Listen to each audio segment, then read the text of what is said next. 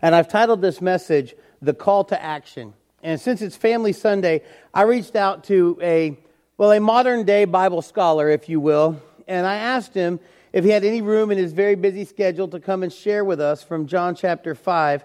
And he's not that tall, so I need to set up a little something for him. But I asked him to come and share with us, but I need you to help me out because he might be a little nervous. But I want to welcome my friend A.J. Harris up here.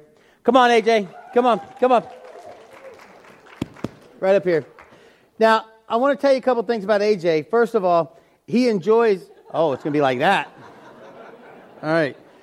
He enjoys reading about sharks, and he likes to go fishing. And he even said as early as this morning that he's going to be a scientist, and he's going to work with sharks. He's going to do something amazing with sharks. But A.J. is also an amazing prayer warrior.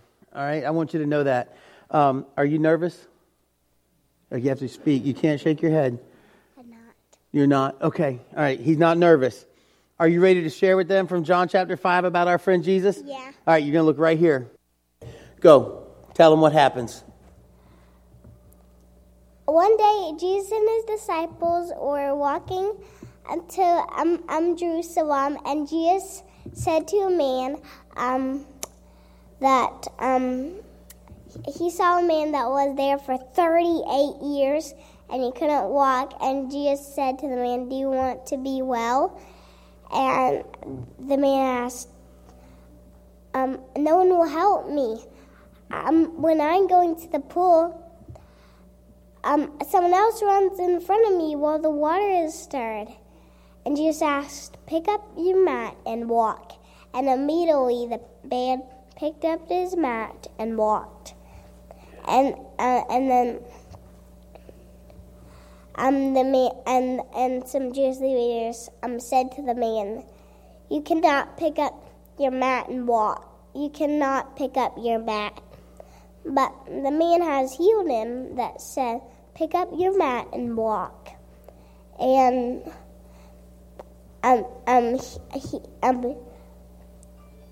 he had no and the Jewish leader said, "Who's this man that said to pick it up and walk?" And Jesus had already slipped away into the crowd that was there, and the man had no idea who it was.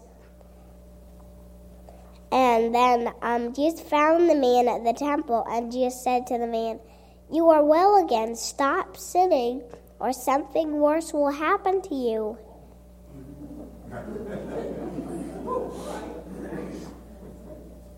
Is that it? And then he told the Jewish leaders that it was Jesus. Yeah. Well done. Hey, hold on. Will you pray before you go sit down? Will you pray? Thank you, God, for this wonderful day today. And please can nurse our bodies and help us to make good choices. And please can you help us to hunger and thirst for righteousness. And can you help us to all hunger and thirst for righteousness. In Jesus' name, amen. Amen. Well done. All right, so at this time, we're just going to go right into response time. I'm going to need the praise team to come back up. And man, follow that. Next time we'll do that last. Yeah. So that's why I love Family Sunday. The crazy thing is, I'm going to brag about AJ real quick. I called his mom and dad like 2 days ago. I said, "Hey, I got this crazy idea." And Joe is about almost as crazy as me. And he said, "I think it just might work." And then I called Angie later that day, and she said, "This is the first I've heard about it. When did you boys talk this over?" I said, "Last Sunday." She said, "He is in so much trouble." And I said, "No, really, it was just this morning." And she said, "Okay, I'll cut him some slack."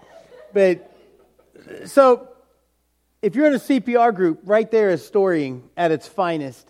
And we're gonna follow that up with actually reading the scripture. So if you'll read this with me, well, not out loud, but I'll do most of the reading. After this, there was a feast of the Jews, and Jesus went up to Jerusalem. Now there in Jerusalem, by the sheep gate, a pool, in Aramaic called Bethesda, which has 5 roofed colonnades. In these lay a multitude of invalids, blind, lame, and paralyzed. One man was there who had been an invalid for 38, that's right, 38 years. When Jesus saw him lying there and knew that he had already been there a long time, he said to him, "Do you want to be healed?" The sick man answered him, "Sir, I have no one to put me in the pool when the water is stirred up. And while I'm going, another steps down before me." Jesus said to him, "Get up, take your bed, and walk." And at once the man was healed, and he took up his bed and walked. Now that day was the Sabbath. There should be some dramatic music right there, like dun dun dun. So the Jews said to the man, just like AJ said, they said to the man who'd been healed, "It is the Sabbath, and it is not lawful for you to take up your bed." But he answered them, the man who healed me, that man said to me, "Take up your bed and walk." They asked him, "Who is the man who said to you, 'Take up your bed and walk'?" And now the man who had been healed did not know who it was, for Jesus had withdrawn. He had slipped away as there was a crowd in the place. Afterward, Jesus found him in the temple and said to him, "See, you are well. Sin no more, that nothing worse may happen to you." The man went away and told the Jews that it was Jesus who had healed him. And this was why the Jews were persecuting Jesus, because he was doing these things on the Sabbath. But Jesus answered them, "My Father is working until now, and I am working." This was why the Jews were seeking all the more to kill him, because not only was he breaking the Sabbath, but he was even calling God his own Father, making himself equal with God. Now, here's this man, and he's at the pool of Bethesda. 38 years he's lived there, or he's been brought there every day by someone. And he suffered because he wasn't able to get into the pool in time when the angel stirred the water. And then comes Jesus. And he asks him this great question. He asks him the question that everybody wants to be asked when they don't feel well. It's a question that needs to be asked. It's a question that needs a response to it too. And Jesus asked the man, "Do you wish to get well?" Have you ever not felt good? Anyone? Have you ever had like that bad flu or maybe something even worse? And the doctor comes in and says, "Are you enjoying this? Would you like to be well?" "Well, yeah, that's why I'm here, doctor." And Jesus asked him, he says, "Hey, would you like to get well?" Now, let me translate this for you in everyday language in case you didn't understand it in the ESV as we just read it. Jesus is saying to him, how bad do you want it? How bad do you want to get well? Do you really want to be changed? Think about that question. This man is here 38 years of his life, and Jesus is saying, "Hey, do you want to be healed? How bad do you want to be healed? Do you want to change from this situation?" Listen, I think that in our culture today, we get used to things and we just accept them. My grandfather, for most of the time that I knew him, had a bad back. And he would wake up every morning. "Oh, my back. You all right?" "Yeah, I just got a little something in my back." "You go see a doctor about it?" "No, it'll be okay." See, we get used to our pain. We get used to the comfort that we find in our pain. We get used to the comfort that we find in our sin. That's why we keep doing it. See, we get used to that. Maybe we just get used to our discouragement. It's as good as I'm going to be. We get so used to our defeat that we just give up. We let it consume us. Not only do we just give up on ourselves, but we even give up on God. Are you there? Have you been there? This man for 38 years is brought to this pool. And Jesus says, "Do you want to be healed?" He'd given up. "I can't get there. What's the use? I'm just here hoping somebody will give me lunch." Have you been there? Have you been at the end of your rope? Maybe where you think God doesn't care about you? Let me ask you this question. Do you really want a difference in your life? Or are you comfortable in your misery? Are you comfortable in your sin? So comfortable with it that you refuse to respond? See, Jesus said to the man, if you're willing to be well, take up your bed and walk. Respond to my word. What did the man do? He didn't say, let me think about it. He didn't say, well, it's kind of a nice mat that I get to lay on, and some people are generous as they walk by from time to time. Now, this man, he starts rolling up his bed. He takes up his bed, and now he can walk. 38 years of physical misery. Listen, let me tell you something. I don't know a lot. I'm not a doctor. Believe it or not. I went to school for 7 years. I could have been a doctor, but I stayed with ministry. But if you lay down for 38 years and do nothing, even if you were not an invalid, if you lay down for 38 years, your muscles stop working. All right? And so we talk about this like it's not a big deal. And we talk about like this guy was just getting up from a nap and had twisted his ankle. Muscles do weird things when you don't use them. They start to curl up. They start to act. And Jesus told him, pick up your mat and walk.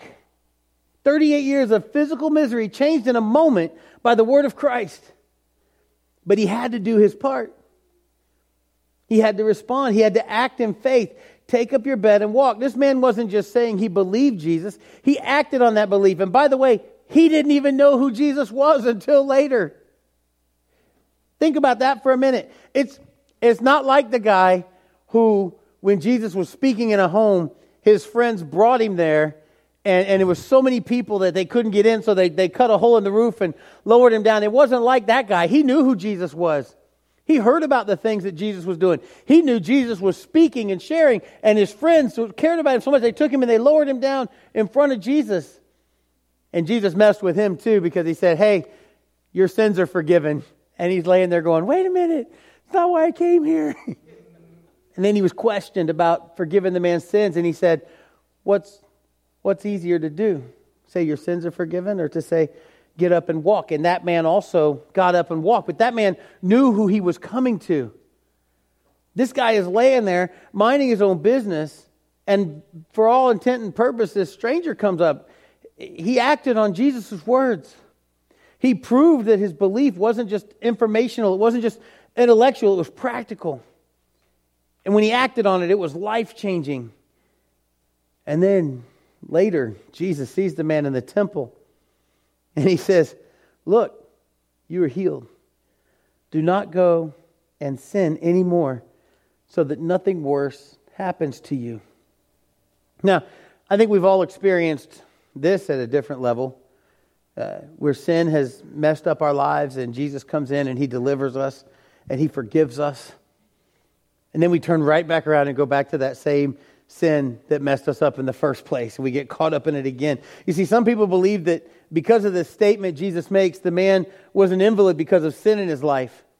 But I believe that Jesus is saying to this man, hey, if you thought laying here for 38 years was rough, you get caught up in sin again and see what eternity is like.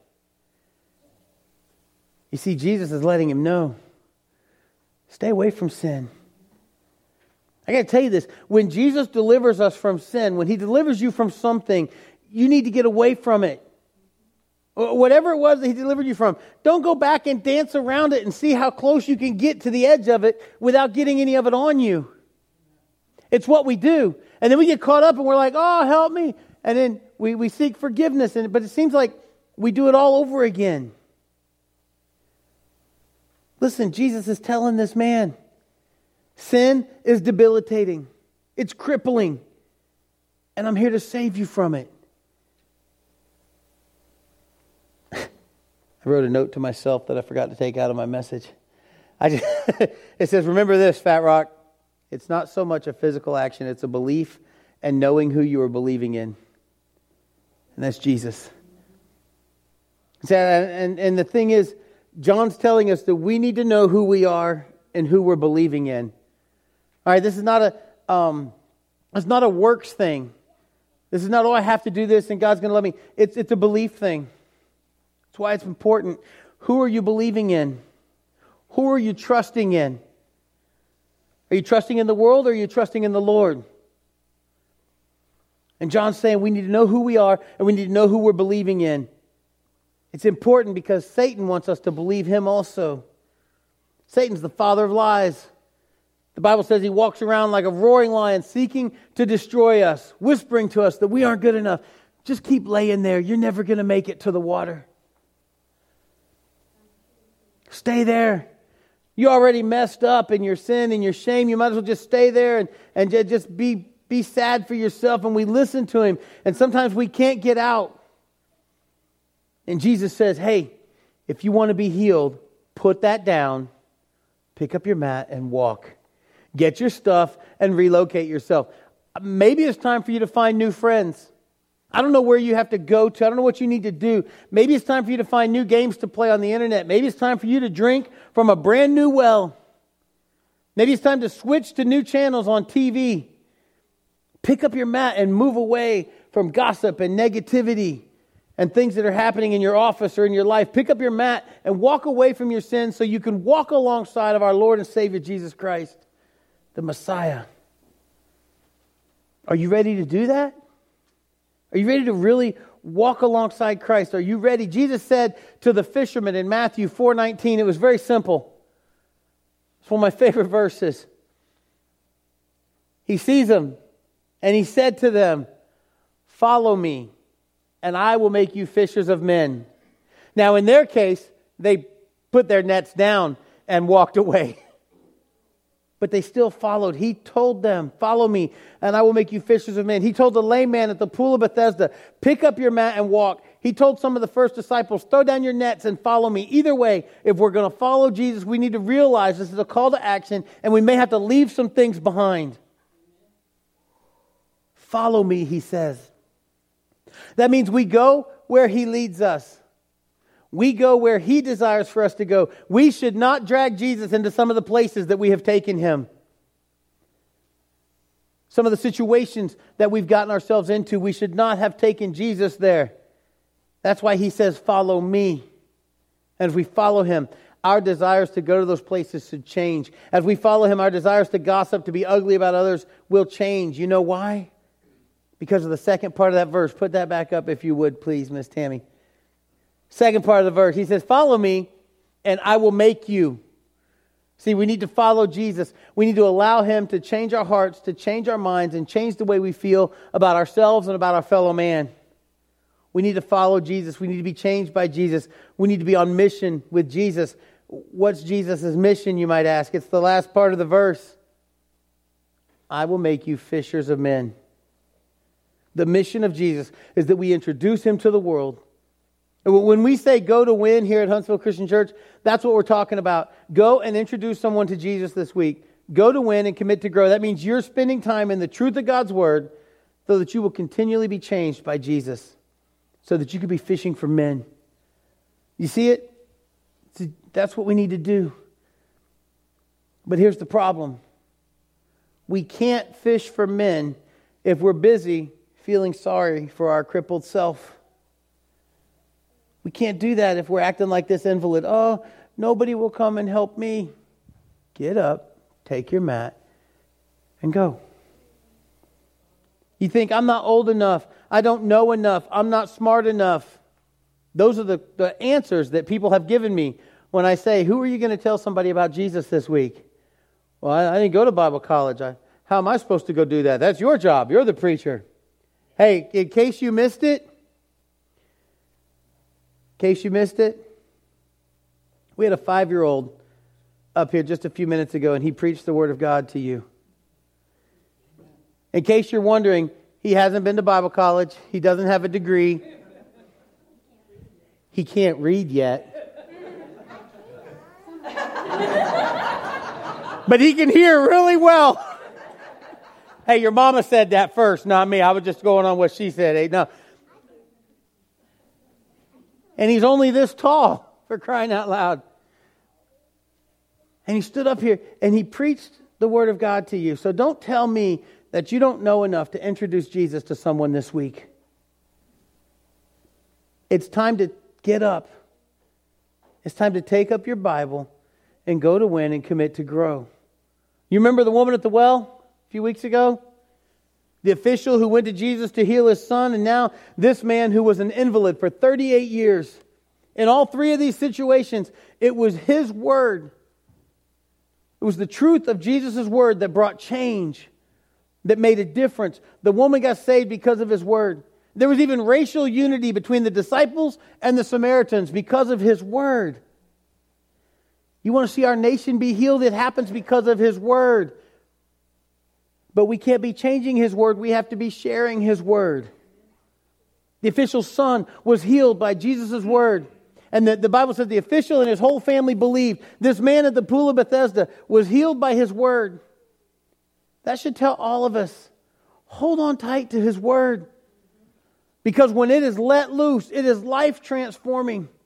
And when we commit ourselves to growing God's word, you become a different person. Your worldview will change. Your countenance will change. The way you look at other people will change. Your desire to be a part of Jesus' team that goes out to seek and save the lost will change. That's why Jesus came. He came to seek and save the lost. He said so in John chapter 3, verse 17. He was talking to Nicodemus. He said, "For God did not send his Son into the world to condemn the world, but in order that the world might be saved through him." In Luke chapter 19, verse 10, Jesus is at Zacchaeus' house. And they're talking about how he's eating with sinners. And Jesus says, "For the Son of Man came," say this with me, "to seek and save the lost." Jesus came to seek and save the lost. If we are following Jesus, if we're being changed by Jesus, in order to be on mission with Jesus, we need to seek the lost. I got to tell you this, Christians, we are the worst at hide and seek. We are. We're welcoming when people come in, but we don't go seek the lost. And I got to tell you, I promise you, you don't have to go far to find someone who needs Jesus in their life. You just have to be willing to seek them out and to share him with them. The woman at the well, she left and she went back into town and she said, "Hey, come see a man, come meet a man who knows everything about me. Come meet him." The official went home to his family, his servants. Everybody knew what happened. Everybody knew that he went to Jesus. And he went home to his family and said, "Hey, we believe." The lame man went and shared. He shared to the Pharisees even. "You can't tell me not to pick up my mat and walk. The man who healed me told me to pick up my mat and walk." "Who was the man that healed you?" "I don't know. He left." "But it wasn't you." "I know that." They went. They shared what Jesus had done for them in their lives. They took him at his word. They took him at his truth, and they allowed it to change their lives. How about you? What would your week look like coming up? What would this next week look like if you took Jesus at his word and for 1 week completely submitted to his authority? If you're hearing this message today, Jesus is telling you, pick up your mat and walk. It's time to respond to this call to action.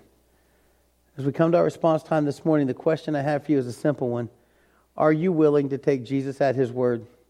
Are you willing to apply Jesus' word to your life? Are you willing to move beyond the comfort of your sin in order to live a new life in him? And if you are, what does that look like for you? Maybe for you to take up your mat and walk means that you need to surrender to Jesus as your Lord and Savior. Be baptized for the forgiveness of your sins, to receive the gift of the Holy Spirit. Maybe you just need a jump start and you've just been struggling with something and you've been dragging something around and you just need a jump start that includes prayer and accountability. The elders are here. They'd love to pray with you.